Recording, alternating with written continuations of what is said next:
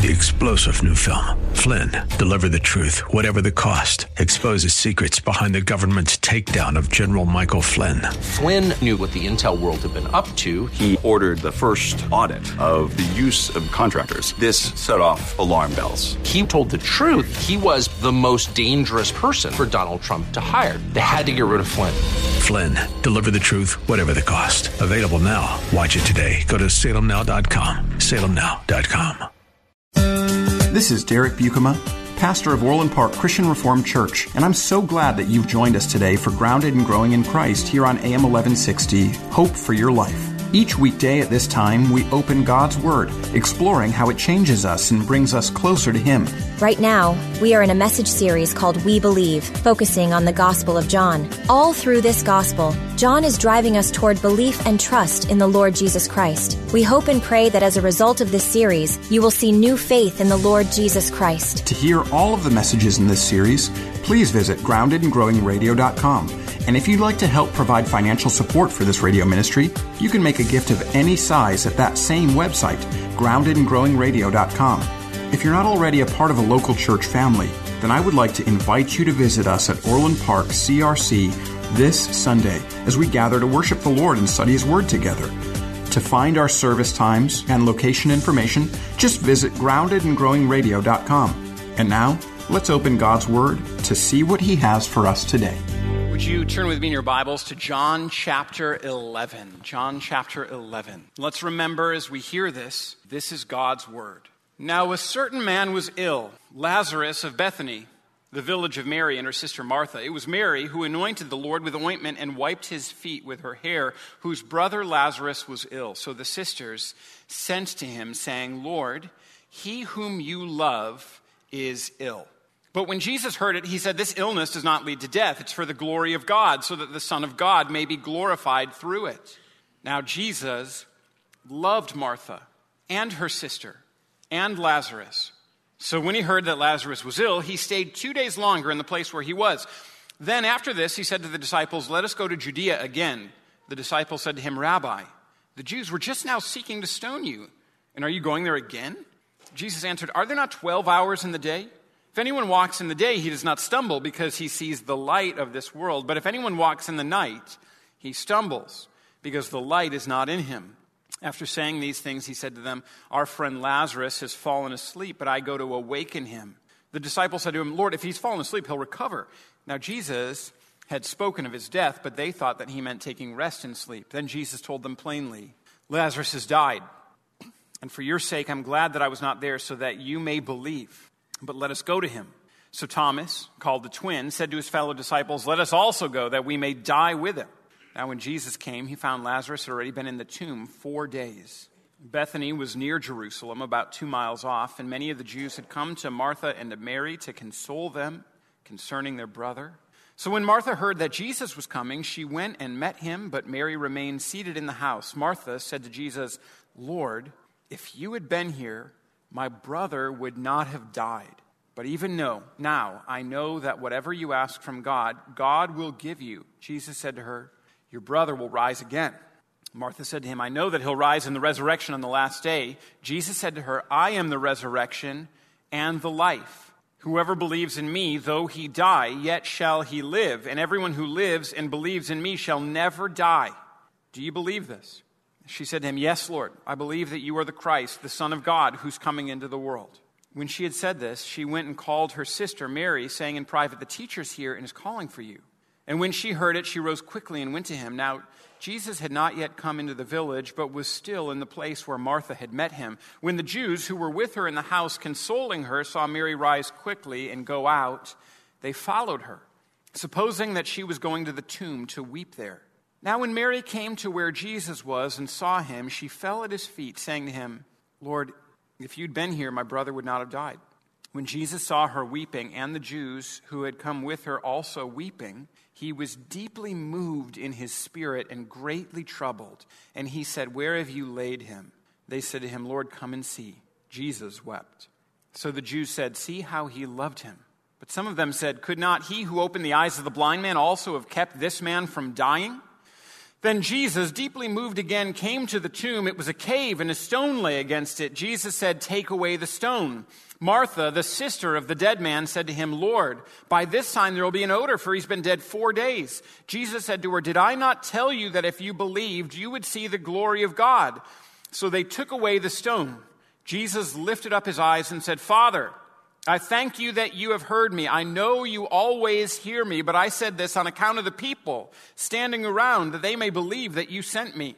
When he said these things, he cried out with a loud voice, "Lazarus, come out." The man who had died came out, his hands and feet bound with linen strips and his face wrapped with a cloth. Jesus said to them, "Unbind him and let him go." Amen.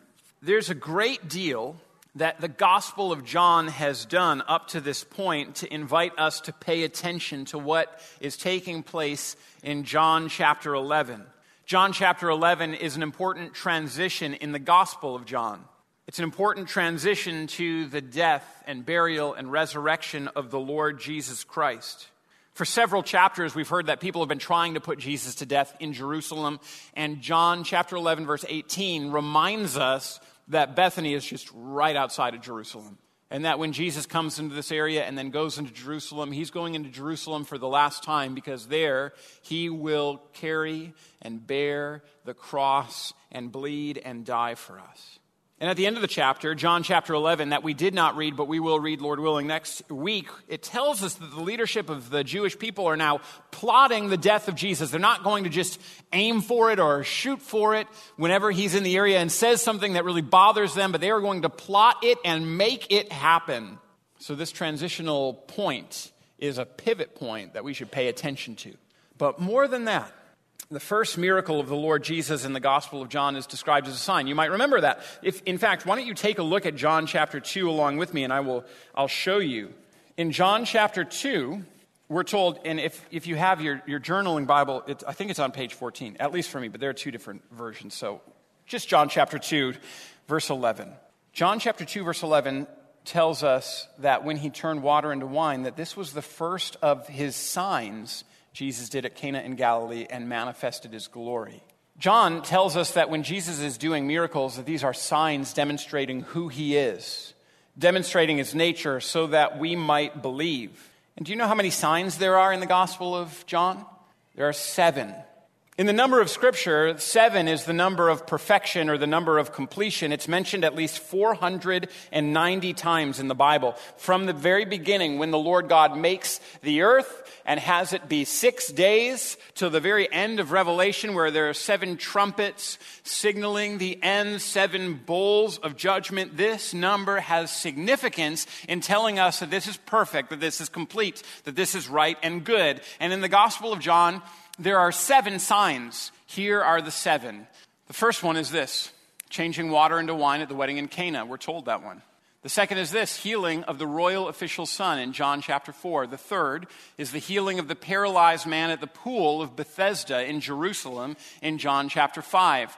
Here's the fourth: the feeding of the 5,000 in John 6. The fifth is the walking on water in John chapter 6. The healing of the man born blind is the 6th sign. Here is the 7th: raising Lazarus from the dead in John chapter 11, verses 1 through 44. This is the 7th and final sign. This brings it to completion and perfection, demonstrating who Jesus is. And so all of the beautiful literary composition of the book of John under the inspiration of the Holy Spirit invites us to pay attention here. But the context simply intensifies the plain importance of John chapter 11. Yes, we should pay attention because the composition of this book under the inspiration of the Holy Spirit freights this chapter with weight. But we should also note the simple, plain reality of what happens in John chapter 11. Jesus brings someone back from the dead. Jesus brings someone back from the dead. That's extraordinary.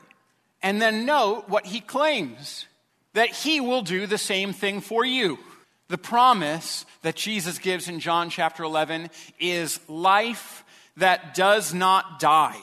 Life that never dies. And the question for all of us this morning is the question that Jesus asks Martha: do you believe this? Do you believe this? I'm going to run through the points this morning. I have 5 points, each one of them a quotation from John chapter 11. The first is, so he stayed.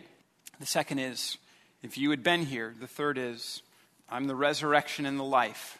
The fourth is, see how he loved him. And the last one is, come out. 5 quotes, 5 brief points. The first one is, so he stayed. At the very beginning of John chapter 11, Jesus does something that I find, and maybe you too find it, completely unexpected. Let me read exactly what I'm referencing, and you can take a look at the beginning of John chapter 11 along with me. John chapter 11, verses 5 and 6 is, for me, when I read this, completely unexpected. Verse 5 says, now Jesus loved Martha and her sister and Lazarus. So when he heard that Lazarus was ill, he stayed 2 days longer in the place where he was. That's unexpected. That's unexpected. John chapter 11, verse 5 tells us, all right, Jesus loves this family. He loves these sisters and this brother. He loves them so much that he is inactive for a couple of days after hearing about the fact that his friend Lazarus is sick. That is not what I would expect.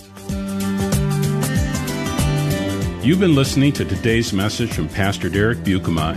To learn more about Orland Park Christian Reformed Church, listen to past programs, and to give a gift to support our work preaching the Bible on AM 1160 Hope for Your Life, visit us today at groundedandgrowingradio.com. And while you're there, please sign up to download your free copy of the ebook, Answering 7 Hard Questions That Christians Ask. Again, that's groundedandgrowingradio.com. And now, more from Pastor Derek in our series called We Believe, focusing on the Gospel of John. We pray that as a result of this series, you will see new faith in our Lord Jesus Christ. I think that there are a couple of things that you and I could reasonably expect given the Gospel of John up to this point. If Jesus loved this man, I think that we could expect to read, Jesus loved this family, and so he started running for Bethany so that he might heal his friend. Or he has already healed the official's son just by speaking the word at a distance, and he was healed. So maybe we would expect Jesus loved Martha and her sister and Lazarus, and so he spoke the word, Lazarus will be well, and he was healed. But he doesn't do either of those things. Jesus loves them, and so for 2 days he does nothing, making it certain that he'd be unable to get there in time to heal the disease, waiting until Lazarus had actually died to begin going towards Bethany.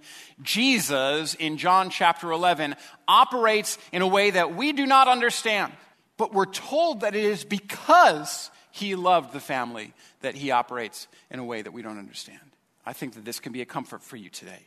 There might be times in your life where you hope and pray that Jesus might act, and then he might seem to do the opposite of what you have asked him to do. And if you're like almost every person, you'll assume that that means, well, God actually isn't all that interested in me, or maybe Jesus does not even love me. But John chapter 11 speaks to us that in those moments where Jesus is operating in ways that we do not understand, it's because he loves us. It's because he loves us. And so there are so many times where we may not understand, but we trust and we know that he loves. So he stayed. The other aspect of all of this is that if you ever wonder, because the Lord Jesus isn't operating in a way that you don't understand, if he loves you, you can look to the cross, to the place where he saw you in all of your sin, and he stayed, and you can know he loves. Here's the second quote. If you had been here. If you had been here. Now, once Jesus arrives, this is a repeated phrase. Martha says it, and then Mary says it. Lord, if you had just been here, he wouldn't have died. Now, as I read this, I don't think that this demonstrates a lack or an intentional lack of faith. I don't think that this is a criticism. I don't think that this is expressed bitterness on the part of Martha or Mary. They knew that Jesus was a 2 days journey away. Even if he had left immediately, he would have been too late. No doubt the person who was tasked to bring this message to Jesus, who had then hurried back to Bethany, had come after Lazarus had died, because Jesus stayed 2 days where he was, and then he arrived in Bethany. Lazarus had been had been dead 4 days, in the tomb 4 days, so dead longer than that. And so they realized that it's not that if Jesus hadn't paused, that he would have been there in time. They were just commenting on the fact that Jesus was a healer, And Lord, man, if you had been here, I know that you would have done something. I know it. I know things would have been different if you had been here. Perhaps what's happening is an unintentional diminishing of what God can accomplish. Jesus had healed. If he had been there, it's certain he would have healed again. But there wasn't, it seems, even the thought that Jesus could do something now that Lazarus had died. You know, death is the end. It's what we see all the time. You don't come back from death. You have a chance to get better as long as you're alive. And throughout his ministry, Jesus had healed alive people. He had restored people who were alive. He hadn't brought somebody back from the dead. When you die, that's it. There wasn't even the thought that Jesus could raise Lazarus from the dead, because when Jesus says what he's going to do, when he tells Martha, your brother is going to rise again, she's like, I know. I know at the end he's going to rise again. It's not even a thought that Jesus is saying, yeah, I'm about to walk out there and bring him back from the dead. Sometimes God waits until there's no possible way that anyone could save except God. And then God gets the glory where it seems all is lost. Then God glorifies his name at the time where it seems all is lost. Think about when Israel comes up to the Red Sea and he's done the work of bringing them out of slavery in Egypt, and then the Egyptian army shows up. And one can imagine that all of the prayers would have been like, if only you had kept them in Egypt, we could have found a way around this Red Sea and to this promised land that you're bringing us to. It seemed like all was lost. But then Jesus did this unexpected thing, and he parted the Red Sea, and the people walked right through. And that thing which seemed to prevent them from being saved was the means of their salvation. Or think about when Shadrach and Meshach and Abednego refuse to bow down to the golden calf, and they are arrested and they are ordered to be executed. And if I had been there, my prayer would have been like, Lord, if only you had prevented them from being here so they would not experience this tragic death. And then they're thrown into the fiery furnace. And that thing that we assume is going to kill them, well, it kills all the enemies all around them, but they're fine. Their hair isn't even singed in this flaming furnace, because the Lord God takes what we assume would have killed them and uses it for their deliverance. And here, as Jesus comes to Bethany and Lazarus is dead, there's not even an assumption that Jesus can do what he's about to do. Man, if you had just been here just 1 week ago, if you had been visiting, Lazarus would still be alive. Instead, he says, no. I'm going to call to him, and death is going to run away, and Lazarus is going to come out. Here's the most beautiful. Jesus is going to go into Jerusalem, and he will die. And even his disciples think that that means that it's the end. There are two people who are walking on the road to Emmaus, and Jesus comes and walks with them, and they said, we had hoped that he would be the one to redeem Israel. They thought that death was the end of it. Here's what Jesus demonstrates on the third day. That just at that moment where it's clear that no one but God can save, he uses that thing that all of us would have assumed would have prevented us from receiving salvation. He uses it for salvation, and he, instead of his ministry ending at the cross, redeems by the cross. Hallelujah. We're astounded by the miracle because we, in our own minds, however unintentionally, diminish God's power to save. Maybe there's a friend that you've been praying for a long time, and you are about to give up because they seem beyond hope. But God can raise the dead. Maybe you're at the end of your own financial resources, and with rapid inflation and crazy rising gas prices, you feel like all of the walls are closing in. But God can raise the dead, and he can provide for you. Maybe you are actually facing your own death or your own mortality. Maybe you are realizing the fact that you will die. And maybe much of your life is distraction, because if you pause, you realize that it's all going to end and it goes by all too fast. Maybe you're at the point where you realize my time is no longer going to be counted in decades. It's years now. Or maybe years is itself optimistic. Maybe it's months. Or maybe months is optimistic. And you're like, I or somebody I love only has days. Well, let me tell you, God raises the dead. And time will carry you and me and everyone that we know, if the Lord tarries, to our end. And the beauty that Jesus promises us in John chapter 11 is that as you or I are forced to part with all that we know and love and hold dear, it's the good shepherd who will greet you on the other side. and tell you to come on out.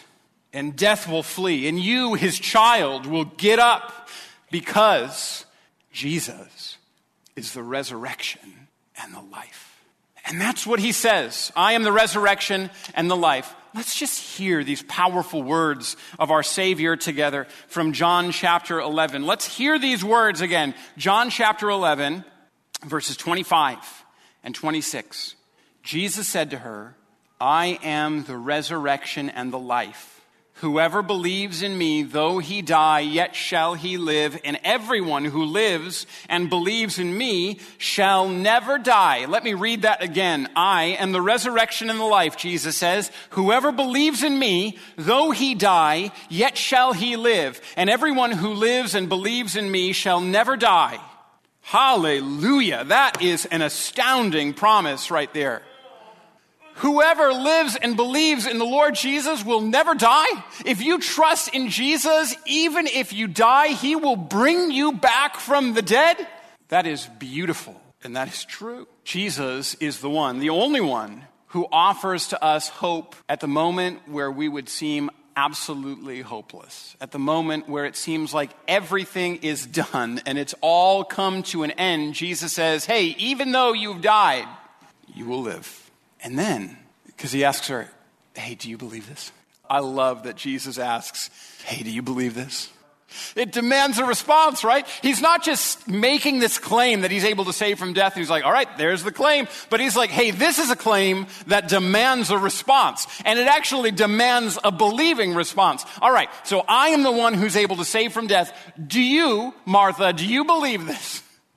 And I love that as we who are here in Orland Park 2,000 years after this has taken place, as we read this, we have the same question that's pressed to us. Because as Jesus offers us this claim that he is the one that's able to redeem from death, this is a claim that demands a response. Do you who are sitting here this morning, you who are watching this morning, do you believe this? Amen. Amen. It's a question that demands a believing response. Yes, I believe. So let me ask it, and let me hear what Orland Park CRC has to say this morning about all of that. Do you believe this? Yes. Hallelujah. Man, I'm ready to close in prayer right now, but I've got 2 more points to get through. Hallelujah. Here's the 4th. See how he loved him.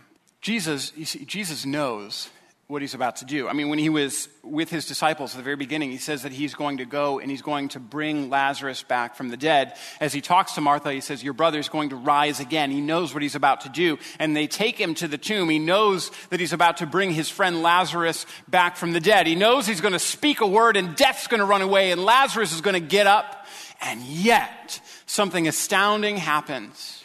In the shortest verse of the New Testament, Jesus sees all of the sorrow of all of those who have gathered around the tomb, and Jesus weeps. Jesus wept. Now, boys and girls, not just a good verse to choose if you have to memorize a verse of Scripture for Sunday school. As a kid coming up, I used that once a year. You know, you had to go memorize one verse of Scripture, and then I'd get there, John 11:35, Jesus wept. I'm thankful for gracious, patient Sunday school teachers like we have here at Orland Park CRC. But it's also just remarkable, right? Because Jesus, he knows what he's about to do. He knows that he's literally minutes away from seeing Lazarus alive again. He knows that all he has to do is say, Lazarus, come out, and Lazarus will come out of the tomb, and there will be no more sorrow, and there will be no more pain like we just sang about. And yet, when he sees all of the sorrow of those who have lost Lazarus, he cries, and he doesn't just cry, he weeps. This is not just shedding a tear, this is sobbing. Jesus sobs because he sees death and he knows how wrong it is. Death is not the way it's supposed to be. Death is not the way that the Lord God created the world, and any one of us who's lost somebody near and dear to us to death knows how wrong it is to suddenly be severed from that one that we loved and needed and relied upon. And more than that, it's a reminder of what Hebrews tells us, that Christ Jesus is a high priest who is who's able to sympathize with us in our weakness, because he's like us in every way, with the one exception that he never sinned. Because of that, when Jesus sees the pain of those around him, he weeps too. And that means that the one that we have in heaven, interceding at the right hand of the Father, is not unmoved by the pain that you feel and experience. You know, it's actually kind of amazing. John chapter 11 ends with less fanfare than you would expect, doesn't it? Jesus says, take away the stone. And that's it. Then it's like, story over. There's not much fanfare. It's 2 verses. Jesus just cries out in a loud voice. And he lets everyone know what he's doing. He prays and he says, Father, I know that you hear me. I need to say this prayer so that everybody around here knows what I'm talking about. I want to speak loudly enough because we are tempted not to believe. And he cries out in a loud voice. Not because, he has to cry out really loud so that Lazarus can hear him through death. No, but so that the people around could see what Jesus is doing. You've been listening to today's message from Pastor Derek Buikema. To learn more about Orland Park Christian Reformed Church, listen to past programs, and to give a gift to support our work preaching the Bible on AM 1160 Hope for Your Life, visit us today at groundedandgrowingradio.com. And while you're there, please sign up to download your free copy of the ebook, Answering 7 Hard Questions That Christians Ask. Again, that's groundedandgrowingradio.com. This is Pastor Derek Buikema, and on behalf of Orland Park Christian Reformed Church, we want to thank you for your support and partnership in proclaiming the gospel here on AM 1160, Hope for Your Life. If you're looking for a local church to call home, Orland Park Christian Reformed Church welcomes you to worship with us this Sunday. You can find all the details online at groundedandgrowingradio.com. Thanks again for joining us, and until next time, may God bless you. 3-star General Michael J. Flynn, head of the Pentagon Intelligence Agency, knew all the government's dirty secrets. He was one of the most respected generals in the military. Flynn knew what the intel world had been up to. He understood its funding. He ordered the first audit of the use of contractors. This set off alarm bells. The explosive new documentary, Flynn, Deliver the Truth, Whatever the Cost, uncovers the facts behind this scandal. Flynn told the truth. He was the most dangerous person for Donald Trump to hire. I find out the worst enemy that I'm going to face in my life is right here in America. They took my assessment and they wanted me to change it. And I was like, I'm not changing it. They had to get rid of Flynn. With in-depth interviews, archival footage, and never-before-seen personal records of the man behind the headlines. I just felt like I was drowning. Flynn, Deliver the Truth, Whatever the Cost. Available now. Watch it today. Go to salemnow.com. salemnow.com.